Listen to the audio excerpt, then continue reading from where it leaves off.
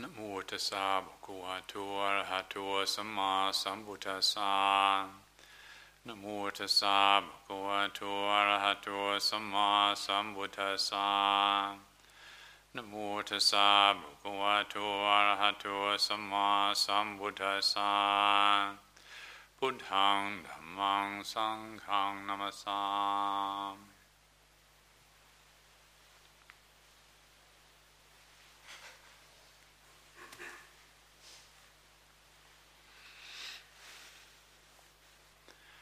I thought it could be useful this evening to talk about, to consider the theme of liking and disliking.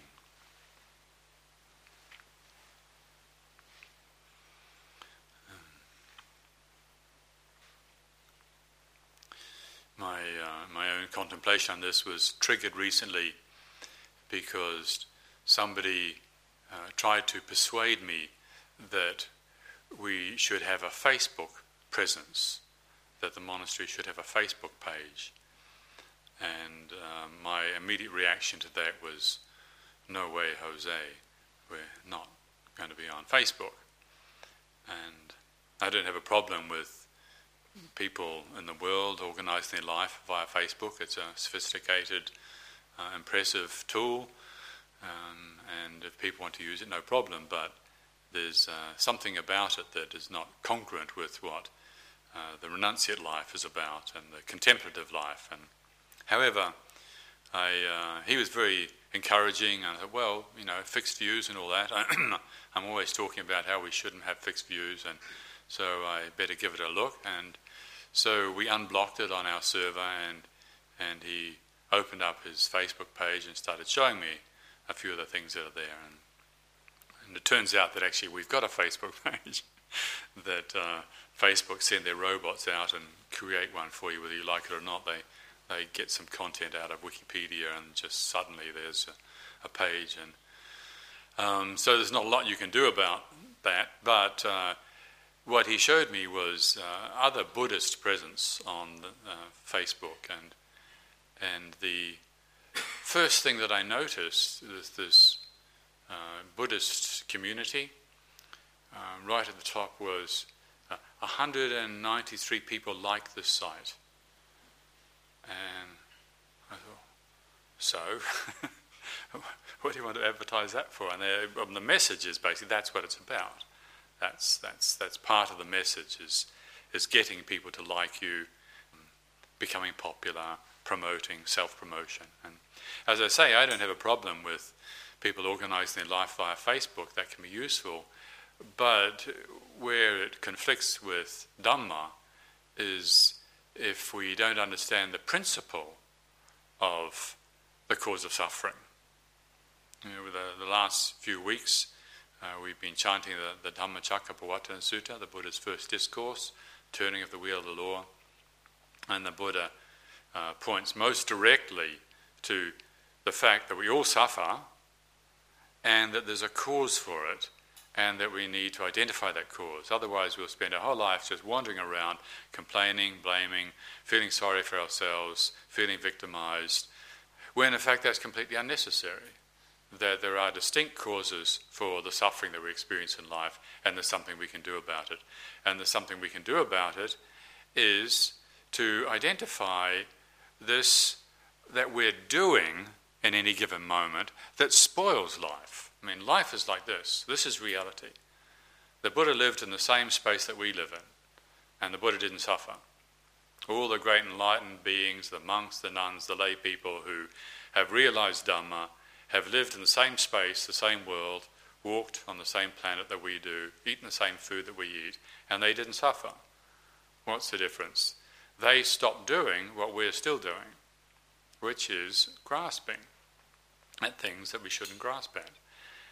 And so this, seeing this on the Facebook about this emphasis on liking, and also on other Buddhist websites I've noticed where there are Dhamma talks that you can listen to and you can rate them.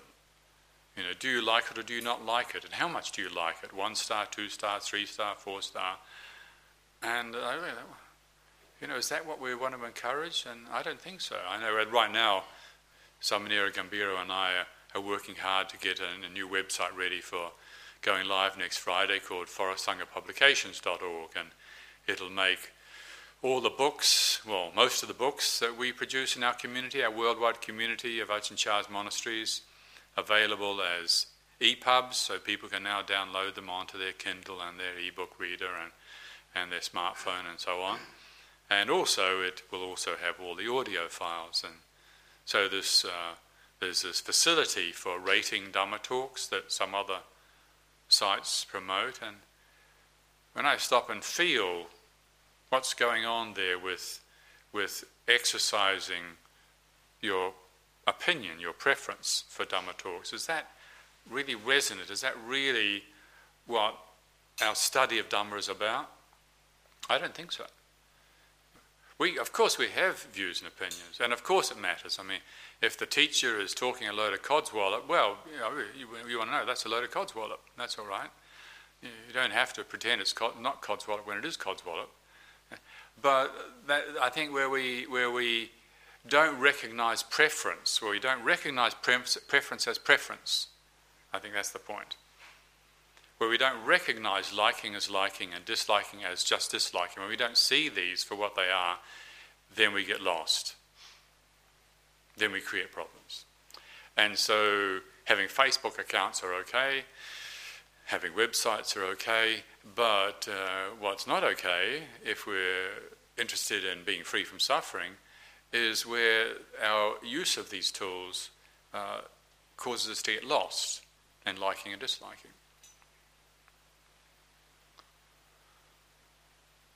There's a verse in the Dhammapada which many of you will have come across. I think it's verse 213, I think, which says that out of affection comes sorrow, out of affection comes fear.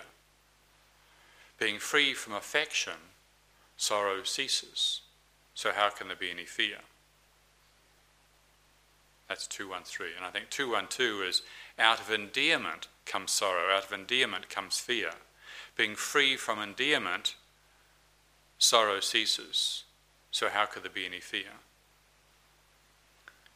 Now, I think for some people when they read that, they just want to flip the page and go to another verse, because you think, what is he talking about? I don't want to be free from affection. I want to have affection.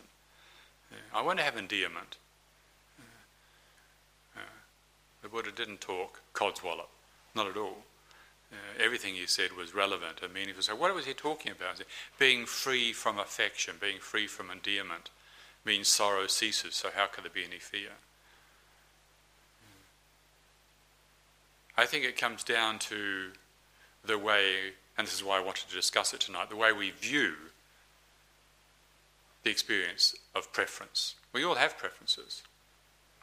A couple of weeks ago I mentioned to you how I was investigating my preference, my liking, my fondness, my affection for the space that I normally live in, my kuti.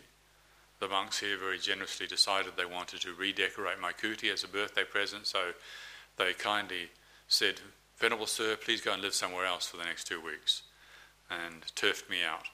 And so I've been living in a temporary accommodation for the last 2 weeks, and I've coped okay, I've managed okay.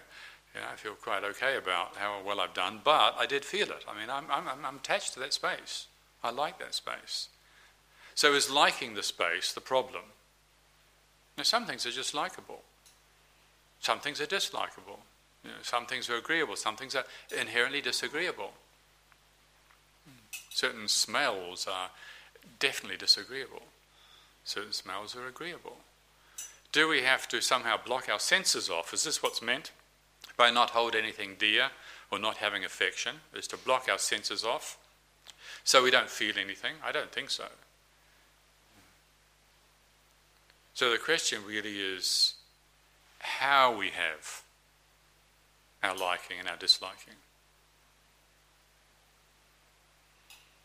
In the talk I gave last week, I was mentioning that there's no experience that's really worth having which taken out of context, could sound like a bit of an extreme statement. But what I was pointing to was the way my teacher Ajahn Chah used to talk about having. Yeah. He would say, me de yahaiman me. Me means to have. Me de yahaiman me. Hai me, my me. Which means have but don't have. Make having, not having. Make having and not having the same thing. In other words, where we have something, if we have it in the right way, there's no problem. The problem is when we have things in the wrong way. And so liking can arise. It can be agreeable weather, and there's a sense of this is agreeable. Does that have to be a problem? No. The Buddha did the same thing. Sat in the morning sun, sunning his back. So he was suffering from arthritis in his old age, and so he sat with his back towards the sunrise, warming himself in the morning. It was agreeable. Or he'd seek out nice places, the bamboo grove, to go and sit meditation, the mango grove to sit meditation, because it's an agreeable situation. However, when the food ran out and the company was thoroughly disagreeable and the situation was disagreeable, did the Buddha suffer? No. So it's not the problem with the experience, it's how we have the experience. And this, of course, comes down to the basic view we have, but also the training that we undertake. We're always going to keep defaulting to our habitual ways of having experience, which is taking sides, for and against. Grasping at what we like, and then inadvertently grasping at what we don't like. We'd like to just grasp at what we like and let go of what we don't like, but it doesn't tend to work that way. We grasp at one, we grasp at the other. We grasp at feelings, full stop.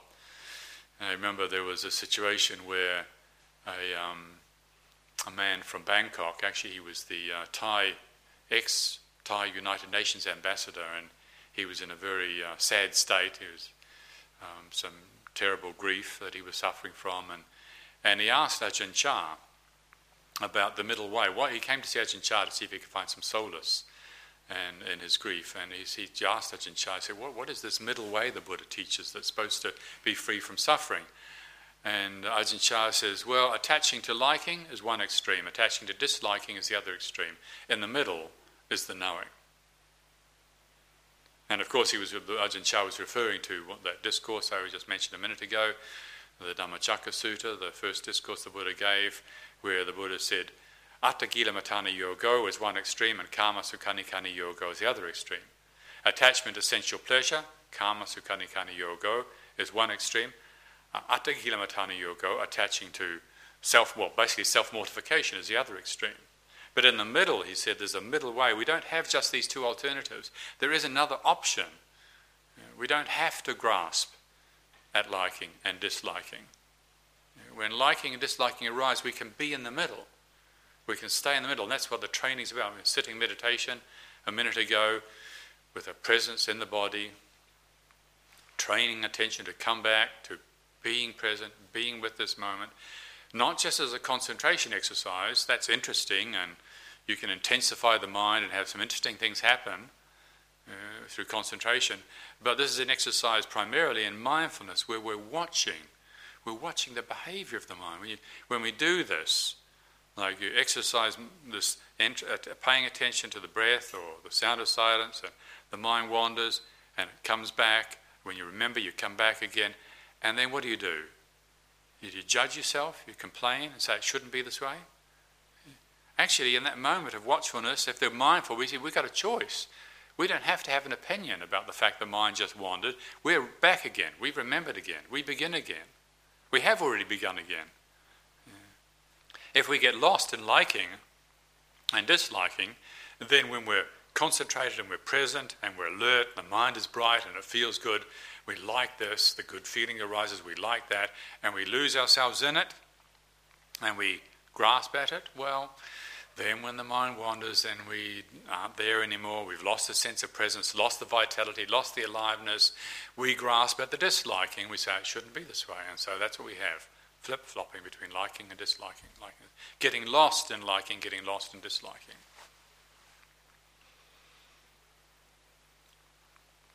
In fact, the way that I translated this verse, 2:13 and 2:12, in my rendering of the Dhammapada for contemplation, I rendered it as getting lost in affection leads to sorrow. Getting lost in affection leads to fear. Because I think that's what's implied. The scholars would probably criticize me for putting that little twist on it, but I think that's really what's implied by the verse. Yes, out of sorrow, out of affection comes sorrow. That's true, but it's not affection itself that's a problem. It's not liking itself that's a problem. It's the way we relate to liking and disliking that's a problem. In the Sin Sin Ming, it's a treatise on the spiritual life by the great Chinese master Sansun, called On Trusting in the Heart. Ajahn Vajira this morning quoted it to us at breakfast, and there's a verse in there which says, setting up liking against disliking, this is the disease of the mind. When the deep meaning of the way of things is not understood, peace of mind is disturbed to no avail. So it's what we do with the liking and the disliking is a problem. Setting up liking against disliking, this is the disease of the mind. When the deep meaning of the way of things is not understood, the peace of mind is disturbed to no avail. All of our activity in regards to liking and disliking is basically irrelevant. It's a waste of time until the deep meaning of the way of things is understood. We just go round and round in circles. We like this, we don't like that. We get things that are agreeable for a while and then they change, they become disagreeable. So it's our relationship to agreeability and disagreeability that really matters. So if we have that view, if we understand that principle, and then we can train ourselves to keep coming back, to let go of liking, to let go of this. Not because we've got a problem with pleasure, or we've got a problem with pain, but because we're interested in being free in the middle of pleasure and pain. Can we live in this world with all the delight, all the joy, all the beauty, all the pleasure, without getting lost in liking? Because if we can't, well then we don't have an option but to get lost in all the sorrow, the sadness, the grief, the pain and despair and the disliking, which is a very sad story, which is the reality for a lot of people. But the Buddhist message is that it doesn't have to be this way, that there is this option of the middle way where we can exercise attention to see this movement. Liking is a movement. It's not an ultimate condition. We've been following liking and disliking for so long that we can think that it's an ultimate condition. We really believe in it. Or like indignation or delight, the opposites. You often hear people talking, it's on the news, or I'm so angry about that. I just feel so angry about that. And they're clearly unhappy. And when I hear that, I feel kind of embarrassed. I mean, that's embarrassing to confess that you're so caught up in something. I mean, why would you, announce that in public, really, that you're so lost in your mood? I mean, it's okay, obviously it's okay to feel the despair, to feel detest, to feel dislike, but do we have to get lost in it? There are conditions that no matter how hard we try, we can't avoid. That's the conditioned world. Some things are likeable, some things are dislikable. I know that I find the weather in this country very agreeable. I lived in Thailand for 5 years, and I learnt a lot in Thailand. I benefited hugely from my time in Thailand. But I remember after 5 years, when I got off the plane, I was en route to New Zealand, I got off in Sydney, and I suddenly realised my brain started working again. I've been brain dead for the last 5 years. I was brought up in a temperate climate. I don't find the tropics actually agreeable. Okay, they can be nice, it's kind of, a little sunshine. Nobody's going to complain about that. But day after day after day, and no seasons change, and no frosts, and no autumn, and my system doesn't find that agreeable.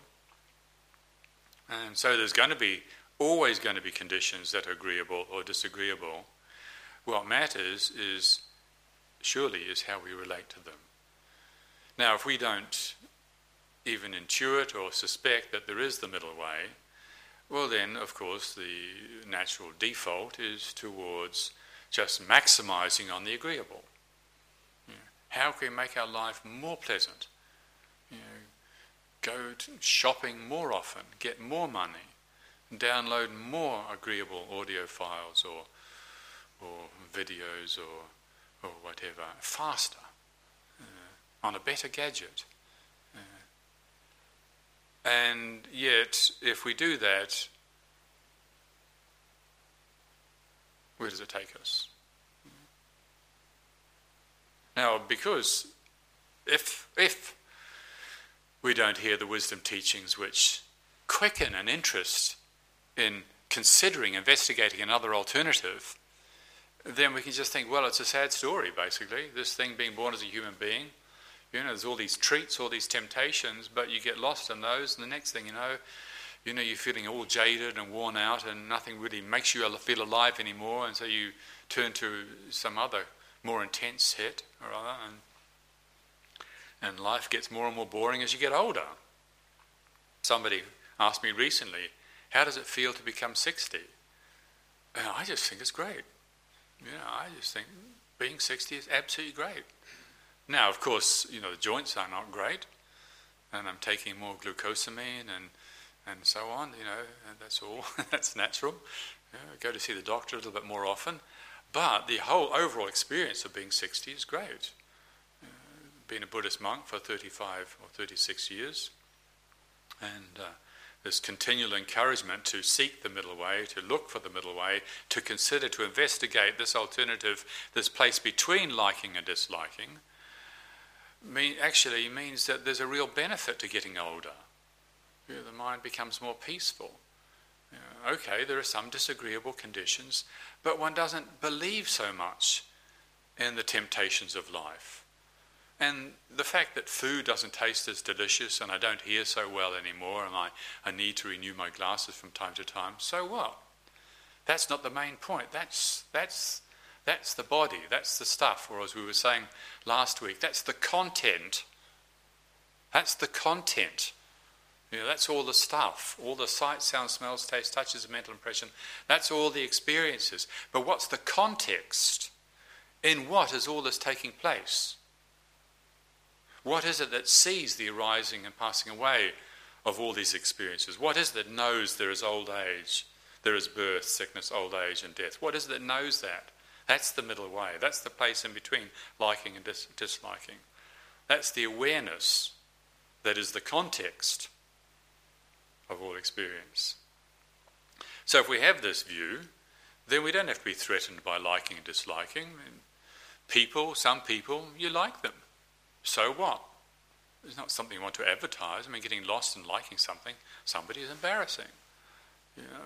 Somebody else, what's wrong? Because you don't like somebody doesn't mean to say they're bad. Just because I don't like certain types of food, it doesn't mean to say it's bad food. Other people love that food, and that's fine. Everybody's got somebody that they love them, just that I don't happen to like them, so what? We don't want to get lost in our liking and our disliking. However, the habit, the tendency, the inclination is that we will follow that movement towards getting lost in liking and getting lost in disliking unless we really get this principle, that there is a middle way, and that getting lost in one means we're going to get lost in the other, and there can be no peace.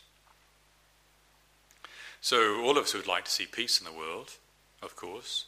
All of us would like to see peace inwardly, and one way of approaching that peace, one way of cultivating that peace is to consider this principle, this wisdom teaching that the Buddha gave us, that we're not obliged, we're not victims to the circumstances of our life.